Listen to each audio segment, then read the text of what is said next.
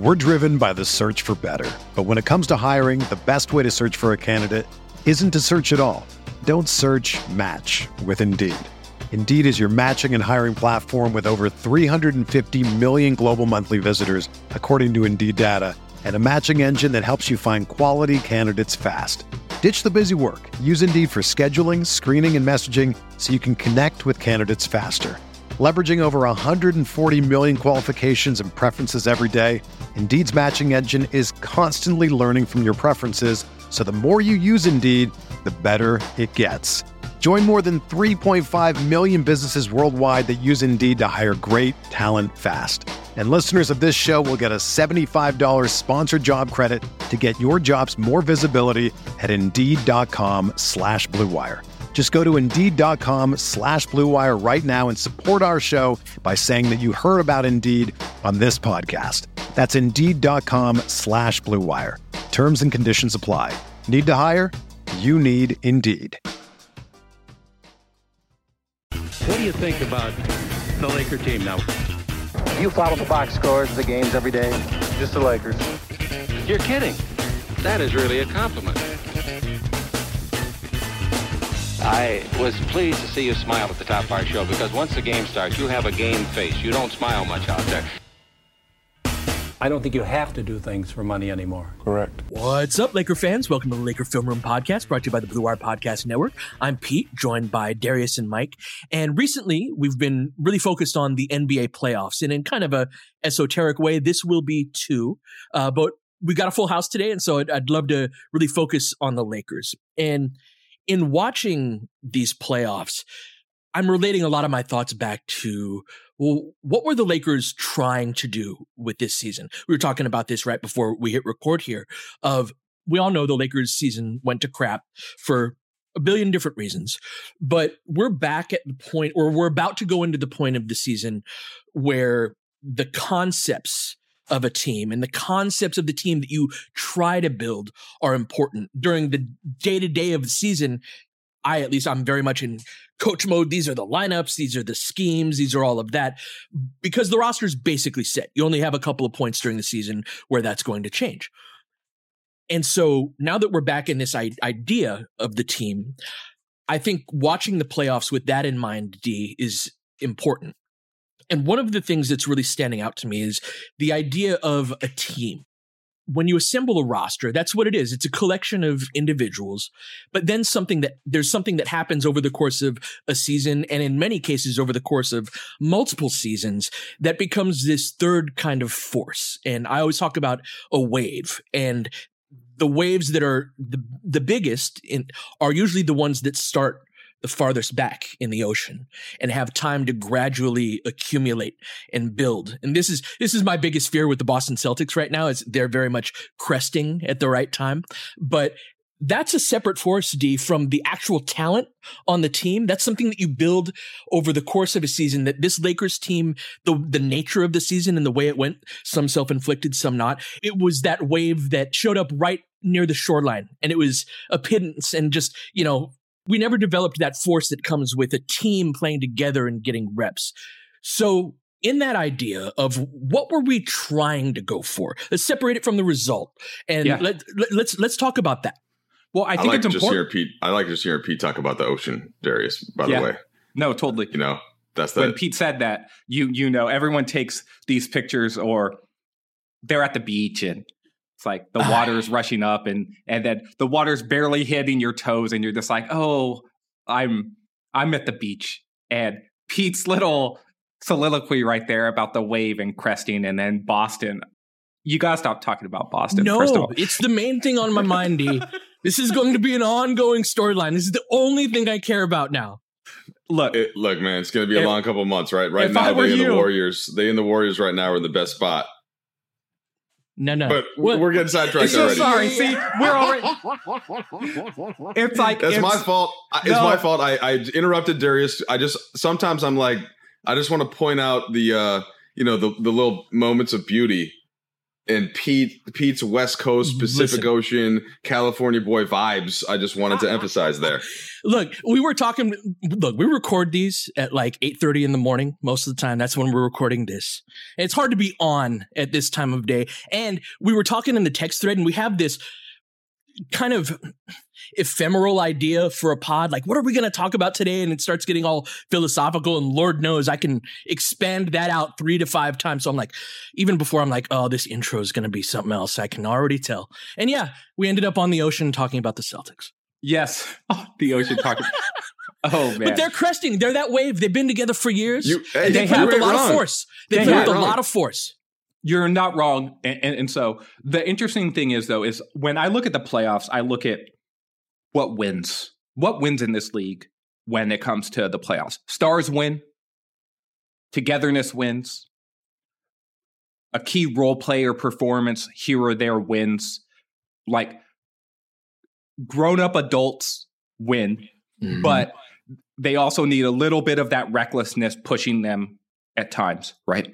And it's what makes me love the 2020 championship team, because they had all of those ingredients. They had all of that togetherness. They had zero continuity from the season before, basically, right? Not zero, but not a lot. Anthony Davis was new to the team, right? Like, there was all of this newness, and they still found their way in order to win. So you go back to what the Lakers did this past offseason, and you understand what they were going for, right, Mike? What they were going for was a star build. Stars win in this league. Last night, I just saw Joel Embiid basically say, guess what? We're not losing this game. All the way down, winning that game. No, yep. All the way down to a last-second buzzer-beating three, basically, off of an inbounds catch. That was very reminiscent of the three that Anthony Davis hit against the Nuggets. It reminded me of that same sort of shot where it's just like, I'm just letting this one fly. I got no time. I'm just letting it go. In the same way that DeMar DeRozan said, yeah, guess what? We're not losing. Like, tonight's my night. Oh, I'm ISO'd against Giannis. Oh, crossover between my legs, rising up, and I'm hitting this jumper. So stars win, right? But you need that support behind them, Mike. And so I think back to the Lakers and what they were trying to do. I think that they targeted step one appropriately enough in its own way. Like, okay, we got LeBron, we got Anthony Davis. Let's insulate that with a player like Russell Westbrook. We'll talk more Russ, I think, later in the pod. But the idea was there. But where the Lakers started to fall short was in sort of this in-between area, which is the role player area that I think is super important for when you're building out a championship team. But I'm looking at these playoffs, and one of the things I was thinking about in sort of what Pete was talking about too, to intro the pod, was what would these Lakers, not at their best, but what they were going for, right? Like, because we saw the strengths of this team and we saw the weaknesses of this team, and now the playoffs are here, and we're in the midst of looking at the playoffs as a whole. But I'm a Lakers fan. My mind goes right back to the Lakers, and I'm just like, what were the goals of this specific team? Yes, they had title aspirations, but there's a middle part there where that's at their best. And we saw the Lakers at their worst. In the middle, there's a team in there that should be in the playoffs. They should be competing here. And so I kick all of that to you, Mike, just to sort of like help me and Pete too, like come back to what were they going for here, and where do you think it could have gone in this version of the playoffs that we're seeing today? So you just mentioned DeRozan, and I think the player that DeRozan was great. The player that really won them the game was Alex Caruso. And I guess you can't. Both guys did, right? And the whole team played well. But the guy that was doing DeRozan they don't win if he doesn't hit a million of those difficult mid-range pull-up shots. But in terms of the attitude and in terms of the swagger and the playoff kind of the know-how, right? Those tie-in factors, that was gone, I thought, from a lot of this Lakers season. And there were players that tried to step up at different times to do that. But they didn't have those type of whether it was a player like Ron Artest came in that hadn't won after the Lakers won in 2009 that I reference all the time, or it was just a vibe or a wave, as Pete put it. That didn't happen. That didn't come. And there were moments when we could start to see it coming on the horizon. Just a little bit, right? There was like a little hint of it when Reeves hit the game winner, when AD and LeBron were healthy, right? And that team, it was like, okay, is this the part where are we going to start to see it a little bit? And then AD goes down. And then when he came back, okay, here it comes again on the horizon just a little bit at Brooklyn. And then the injury happens to LeBron, right? And so there was not even a run of 3 to 4 games. And so what the Bulls did, the Bulls had that wave for the first 2 months of the season, and they had captured something. And it was Lonzo that was out there with Caruso, but there was something that was working there. Now what happened was they get Patrick Williams back, and they get somebody who can at least give them some presence at the 4, some rebounding, some defense, some athleticism that they had been sorely lacking when he was out and when DeRozan and Vucevic were playing at the 4 or 5. So it's a combination of you have to both have that mental, that kind of hunger, and that the guys that know how to do it, and then you have to have the physical players on the court that can come over and do it. And the Lakers were lacking at one point or the other all season in one of those two elements. And every time I watch a playoff game now, one of the teams has either the hunger or the players, right? And the teams that have both right now, the Celtics, the Warriors, if Phoenix is the to be continued as we see what happens with Booker's injury. Dallas is to be continued as we see what happens with Luka's injury. It's such a subtle but yet obvious mix that you have to really get on that wave. I'd also like to point out that Miami has those things, and won both of their games by double digits against last year's Eastern Conference finalists. Like, they're good. They belong in the discussion. And they were number 1 seed despite the fact that many of their players missed 15 plus games of their key guys. I love Miami, don't like Boston, and I hate the fact that I think Boston is better right now. But I know that you and I are differ on that. No, it's not a matter of that. Let's take a break. Come back. We'll continue the discussion. We're driven by the search for better. But when it comes to hiring, the best way to search for a candidate isn't to search at all. Don't search, match with Indeed. Indeed is your matching and hiring platform with over 350 million global monthly visitors, according to Indeed data, and a matching engine that helps you find quality candidates fast. Ditch the busy work. Use Indeed for scheduling, screening, and messaging so you can connect with candidates faster. Leveraging over 140 million qualifications and preferences every day, Indeed's matching engine is constantly learning from your preferences, so the more you use Indeed, the better it gets. Join more than 3.5 million businesses worldwide that use Indeed to hire great talent fast. And listeners of this show will get a $75 sponsored job credit to get your jobs more visibility at Indeed.com/Blue Wire. Just go to Indeed.com/Blue Wire right now and support our show by saying that you heard about Indeed on this podcast. That's Indeed.com/Blue Wire. Terms and conditions apply. Need to hire? You need Indeed.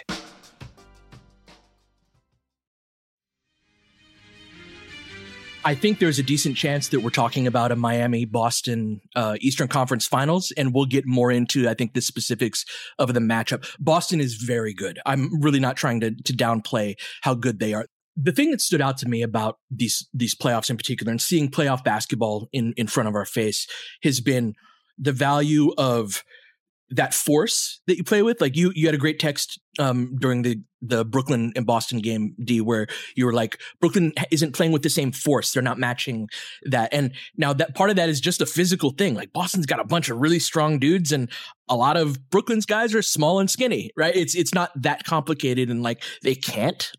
And this is something that Kevin Durant is struggling in this series offensively, in part because there's a certain strength and length that he's not used to dealing with. But moreover, because of that increased attention to detail that happens in the playoffs on the defensive end, the other element is skill. High-level skill wins. There was a point where, like, I love AC, and I totally agree that he brings a certain amount of the defensive swagger and like the defensive plays and just plays on both ends that he makes on both ends.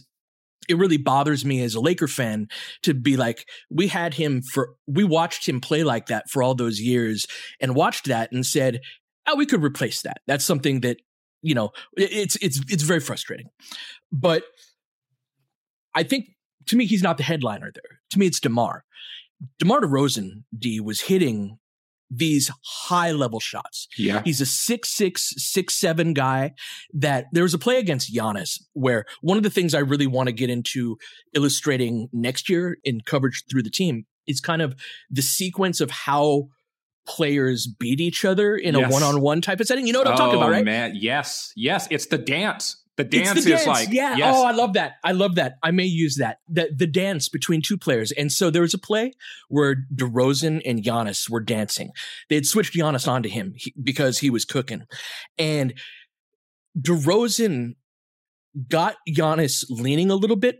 So Giannis, because he's so long, if you've ever stood next to Giannis, he's got these incredibly long legs, kind of a high center of gravity, but long levers make slower movements. And DeRozan got him leaning just a little bit and created just a little bit of an advantage, but that's not enough against a guy like Giannis. Giannis can recover like no other because of his motor and his physical tools.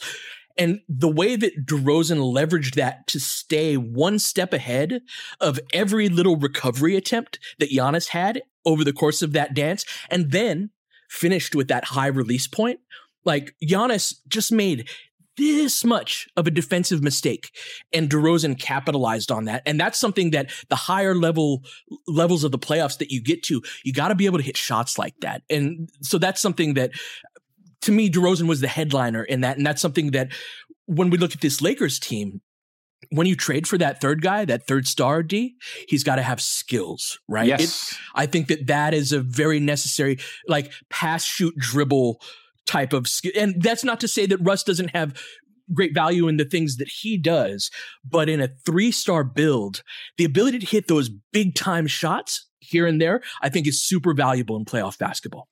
Yeah. And one of the things that I think very much against the Lakers this season, and I would have been interested to see if this was able to flip on its head in the playoffs because of how much just general stars and what their specific strengths are and how they leverage those can matter, is that during the regular season, if you have a Russell Westbrook, I think one of the things that the Lakers needed was for Anthony Davis and for LeBron James to up their skill game in a way where they then became the guys who you look at as, well, you're doing those things that DeRozan was doing. And it's not far-fetched to look at Anthony Davis and say, well, you did that for us in the run to the championship in the bubble, right? His level of shot making was obscene, right? And so one of the things that DeRozan does, and just to cap that point, because I think it's important to bring up, is he plays with interesting timing as well. He can play in between dribbles. He can play in between beats.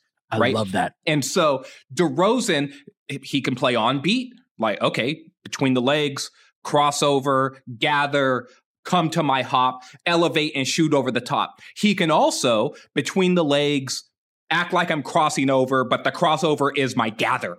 And now I'm into my shooting motion when you thought I was dribbling. And it's now you're raising up and I'm flat-footed. And he does all of this while on balance. So he has the ability to play 1, 2, 1, 2, 1, 2, 1, 2, 1, 2. And he can play on all of those beats, and you don't know which beat's coming. And it's okay. And he does it all on balance. And that's what makes him special as a shooting threat. But going back to the Lakers, it's okay, well, they needed AD. This is why AD is so important, because as much as LeBron's shot making has improved, Mike, and as much as he's a threat to play out to 27 or 30 feet as a jump shooter, LeBron, in our text thread, and you say this on TV as well, what makes LeBron special is that ability to put his head down and still get to the basket. He still does this after 20 seasons, and it's just we need a basket. I can still get to the paint and score. And Kevin Durant needs some of that against Boston. It's one of the reasons why it's just oh man, LeBron in the playoffs. It's what makes him unbelievable. It's that ability to go to the basket. But AD is that guy where it's he can play in that mid-range. He can shoot that jumper. And it's why when we were talking about what we wanted to talk about today, this is why I wanted to talk about it. It's because I'm looking at what's winning in the playoffs, and I'm thinking about who on the, like, what the Lakers were getting after when they built this specific team. And I'm just like, I see it. Well, now that team still had Russell Westbrook, that team did not have enough defense, right? That they had too many small guards and not enough forwards. I don't forget those things. And that's why I'll never think in hindsight, regardless of what they were going for, that this Lakers team was going to win a championship, right? But I'm looking at these first round games and I see something there. So the first thing, I want to get into some of the talk about DeRozan, and you had so many interesting points there. I'm going to try to hit on all of them. So Westbrook, the issue against a good defense, against a good postseason defense, you can just limit him. You just can. He's not going to get to his easy looks at the rim if you have a really good defense that's focused. He's not going to hit the jump shots that you want him to take. And so, what is the utility there? The transition stuff, it's going to go away a lot. So that to me was always going to be a problem. Other than finding some way to turn into a different type of player to support LeBron and AD.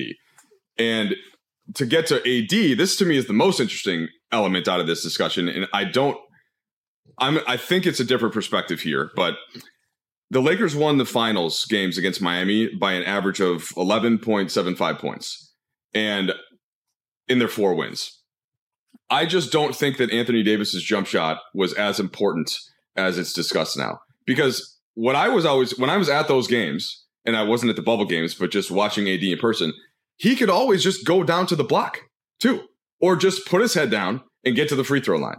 I didn't like it most often when he would settle for the jump shots, even if that's you have to hit some amount, I guess, but the Lakers were never in all of these super crazy tight games, with the exception of a couple, because their defense was amazing, because LeBron could always go to the rim and get a bucket, and because you could always get AD in the right type of place to either attract a double team or score. So all of the stuff about like AD in the bubble and it's not real, I've just never bought into it that much. I've never thought that he's had to shoot that many jumpers. I've never been that concerned if he shot 32% versus 38%.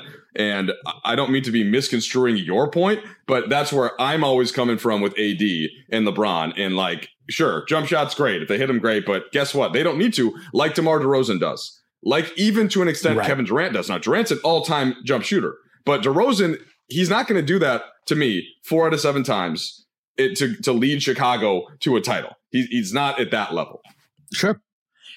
He's not, but I also think that we have a difficult time in the NBA discourse quantifying players who are very good but not great, because their very goodness runs into a ceiling where the great ones surpass them in the second round or conference finals or finals. And the last memory that we have of that player is how they went, 8 for 22 or whatever, you know what I'm saying? Like, I have a heart for players like DeRozan, even guys like Westbrook. Now, my opinion of Westbrook changed, certainly seeing him up close day to day, just as that happens with any player. So I have a different view on it, but the same point remains, right? So anyway, let's take a break. When we come back, I want to talk about AD's jumper. This is a topic I think is really important. So Mike, I 90% agree with your perspective of the importance of AD's jumper in the bubble run and the overall place that where it matters. My point is we need him to not be a bad jump shooter. He was a bad 3-point shooter in particular this year and even the year before, to the point where it has a domino effect on the rest of the lineups and the rest of the groups that you can play out there. Part of the reason why those bigger lineups worked in the 2020 season is because AD's jumper was totally fine. Do I want him shooting 8 to 10 jumpers a game? Not necessarily, but there was a stretch where Vogel was like, hey, we want him taking 4 or 5 threes a game. And that was a function of the spacing that needed to happen for LeBron to get to the rim and to facilitate things. So I'm totally with you on that idea that we don't need AD to be some sniper, nor should that be the featured part of his game. But when he's bad at it, or when he's dips below a certain level, it has a chain reaction effect where things like THT becomes less effective because he doesn't have a jump shot either, right? And so, can I interject? And I want to toss this right back to you. Like, he doesn't have a broke jumper, right? I get that his threes weren't going in, but he's not like Tony Allen, Westbrook. Like he's got a nice release, most of the time. Yes, it's not always perfectly consistent, but he's not a guy to me that's just like, oh, AD's got the ball out there, we're good. So therefore, what's the difference? He's certainly not, but the difference is that it allows the defense to overplay to such a degree on protecting the basket because he's such a terror around the basket. Remember how passionate I was early in the season about the starting DJ because the defensive decisions, remember I was talking about you can go under the screen on Russ, you're going to sag off of DJ, you're going to sag off of AD, not because AD can't shoot. He's not Tony Allen or Russ or someone like that. But if I have to choose, and I'm giving him these open jumpers, and he's making them, getting 0.8 points per possession off of that. I'm going to live with that all day long. But aren't you living with that with AD and LeBron, period? You're always wanting AD and LeBron to shoot a jumper, period. No matter what, you're like, you want to shoot this? Cool. I'm in the paint, period. This is why, Pete, you said that you 90% agree with Mike on what he was saying about the value of AD's jumper, and I don't agree at all. I don't agree at all. He needs to make jumpers. I'm sorry. 2 points. The reason why you shoot the damn ball is for the ball to go in the damn basket. It's why you're shooting. And so I want him. Look, he's not going to be a 38% 3-point shooter. He might not even shoot 35%. He needs to be in between 30 and 35%, though. He needs to make roughly 1/3 of his 3-point jumpers. And his value, Mike, one of the reasons why the Lakers weren't in a lot of close games during the playoffs wasn't just because their defense was phenomenal. Obviously, that was the case. It's because when AD is hitting 50% of his jump shots from the mid-range, where he morphed into 2011 Dirk Nowitzki, and he was being compared to Kevin Durant favorably as a jump shooter, that's what opens up that's what makes him literally undefendable. You cannot guard him with anyone. And so teams then said, well, yes, we'll give you jumpers. And AD was like, okay, how does 1.1 points per 100 possessions on jump shot sound?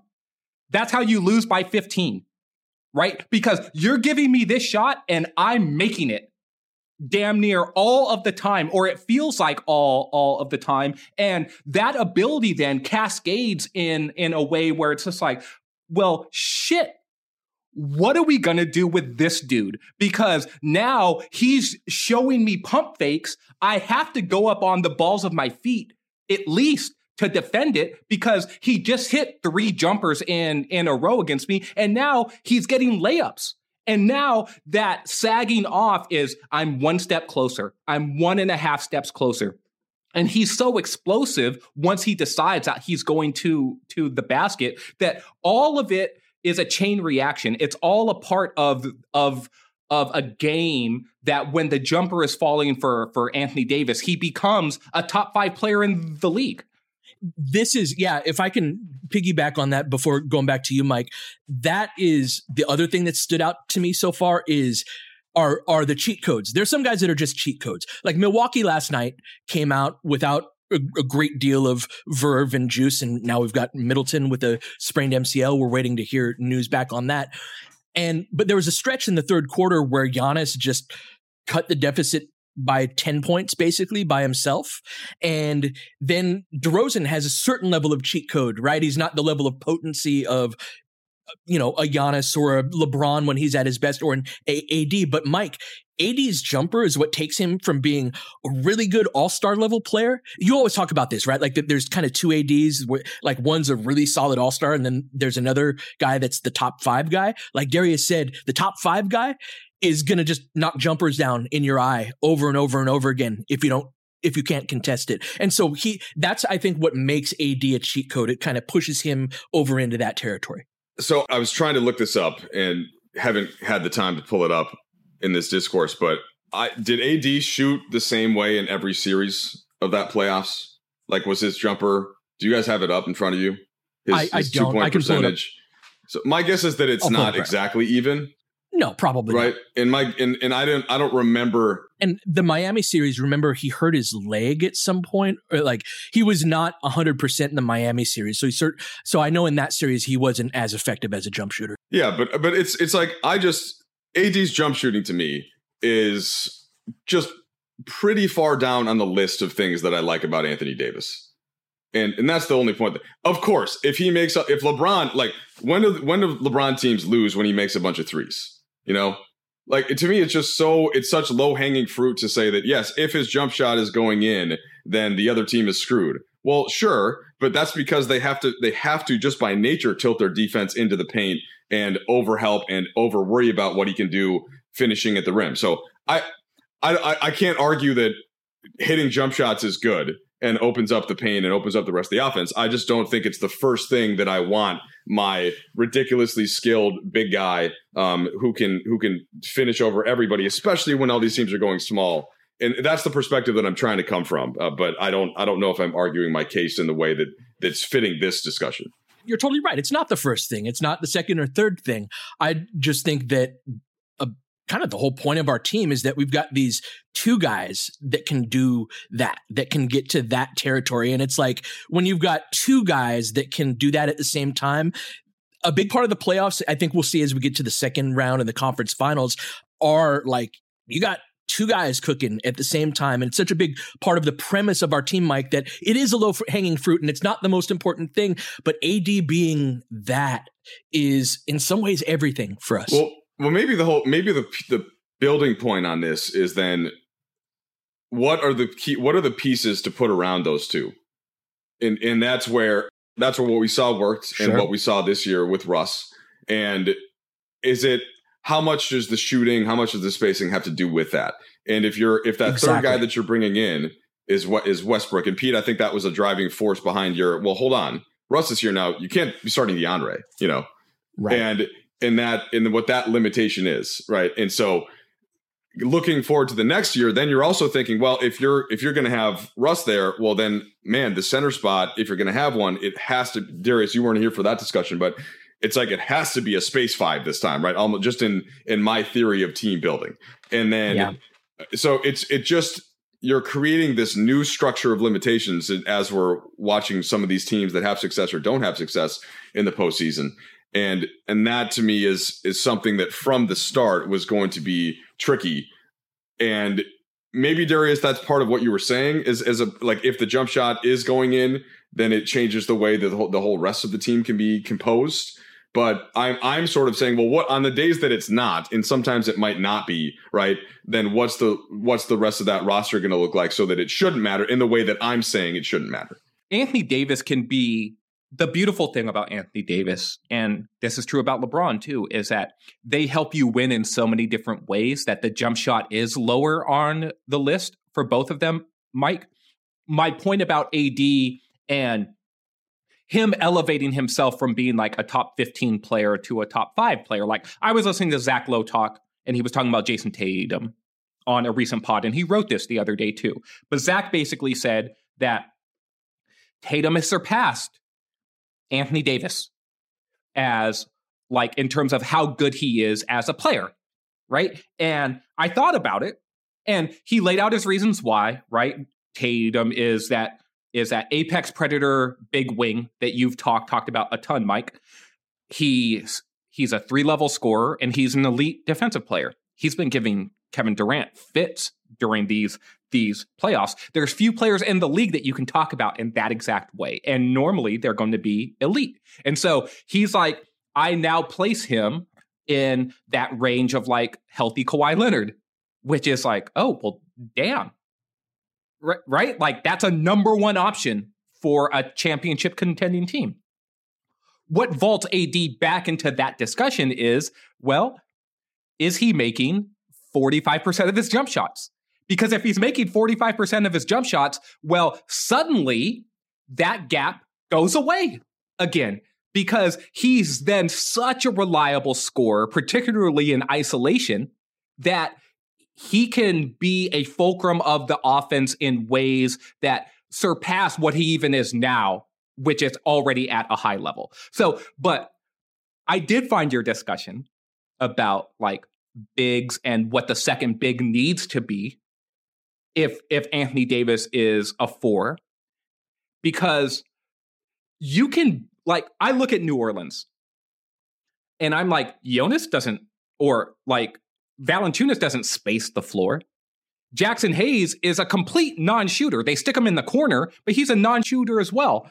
But they start 3 other guys who are very capable three-point shooters. But on top of that, Ingram and McCollum are both elite pull-up shooters off of the dribble coming off of screens. And you can play 2 bigs if your other if your other players are so skilled that you have to go over screens on them. And that was the biggest miscalculation in constructing this roster.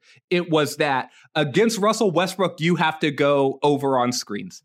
And if you have to go over, Warriors are like that too, right? Where you can play Draymond and Looney if you've got Clay and Steph and Poole, right? Yes, because those guys shoot up off of handoff actions or come off of ball screens, and you cannot go under on those. And so if you can viably go under on screens, your big needs to be able to pop, because that's how you create the space. It makes the big man have to play in space in a way where it's just like, okay, well, the guy I'm guarding is suddenly 6, 8, 10 feet away from me because he popped outside the 3-point line. And the guard who you're trying to get under the screen on, he's still going downhill. You're not stopping him because that space is vacated. And so that was the problem, I think, this year, Pete. And so next year, I'm like, okay, y'all need to rectify that. Yeah, that because the other version of that, for example, Russ and Gafford is not a pop threat, but they were effective together in part because then the other 3 dudes were like legit spot up shooters on the floor, right? And so if you can have a not real shooter as a ball handler and a downhill threat, but then all 3 of the other guys have to pose that threat. And that's why in the championship season, Mike, the thought about what AD was as a shooter was still high enough, and then executed at a level that was even surpassed what the thought of him was during the title run. We ran a game winner. We ran a game-winning ATO for him as a shooter. Going left off of a cross screen, again, in game 2 against Denver. That's the type of shooter he was in that bubble. But what I'm saying too is, Pete, is that when your other starters are KCP and Danny Green, who are both respected as shooters, and then LeBron James as the ultimate sort of tactician and an analyzer of how any given possession is going to play out, then Anthony Davis, who's shooting at an elite level for a big man for sure, but even as like a stretch forward, he was just like, oh, look at this dude. He's out here again. They were comparing him to Kevin Durant. He shot 56% on shots between 16 and 23 feet. 56% during the playoffs. He had an amazing run as a shooter. So guess what? The other guy out there, he could be Dwight Howard. He can be JaVale McGee, right? Now, those guys ended up not playing as much because of defensive concerns, not because of offensive concerns. It's because other teams were just like, well, we're going to spread you out. Right. And the better option ended up being Markieff Morris or Kyle Kuzma or Alex Caruso, and then LeBron sliding up. But I'm looking at and to bring this full circle and back to where we started, I'm looking at these playoffs and I'm just like, yep, Mike was right the whole time. Healthy LeBron, healthy AD, give me those dudes because those dudes work in the playoffs. Even a guy like, and then you had the small guard, we had the small guards discussion the other day. It's just like, you can have one of those dudes like, oh, Malik Monk, he might be able to do some things if you surround him with other things. The Lakers, though, they had 2 of the elite dudes and then not enough of the other dudes, the Alex Carusos, or even like the third star who was like, well, not really in this environment, because what you're seeing from the third star guys is, oh, that dude's a pull-up shooter. That dude's quick, and you have to respect his jumper. He is all of these things, not a power dude like Russ is. Yeah, and that's a good point too. I guess the last thing to tie in the shooting with this whole discussion in roster building and how that works in the playoffs is that for me, Pete, I don't want to have LeBron or Anthony Davis, have to hit a certain percentage of jump shots for me to win. Like, I want to be able to place the guys around them to do certain things so that, like, my favorite version of Anthony Davis is the one that we saw in the second or third game that he played with the Lakers, where he got to the free throw line like 30 times. Where and I know that he's not going to be like that every time, right? That's not his day-to-day mindset. He sometimes is very happy if his jump shot is going in and he can play the game that way. But I want that driving force to and around the rim as much as possible. And I want LeBron's a little different now, right? Because his 3-point shooting over the top and his age and all that, he's going to have to do some of that.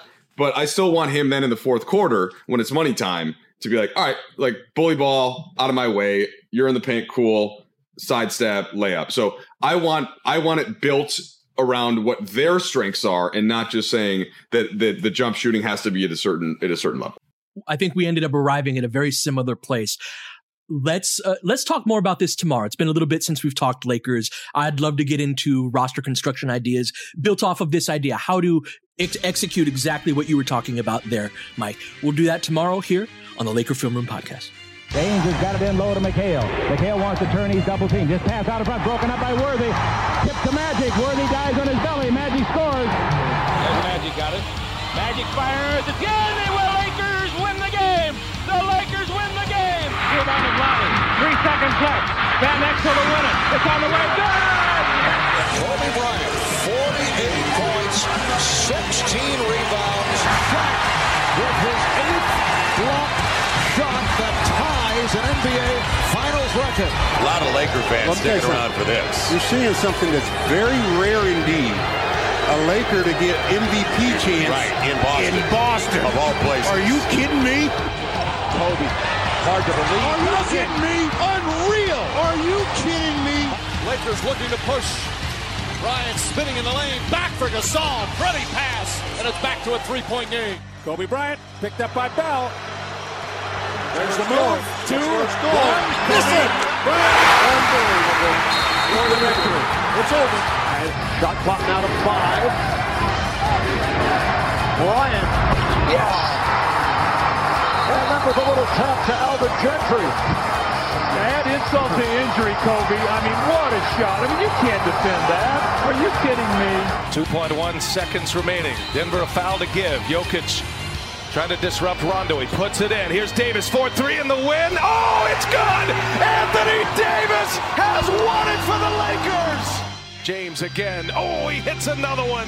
LeBron James putting together a closing quarter against the Nuggets. This historic 2020 NBA championship belongs to the Los Angeles Lakers.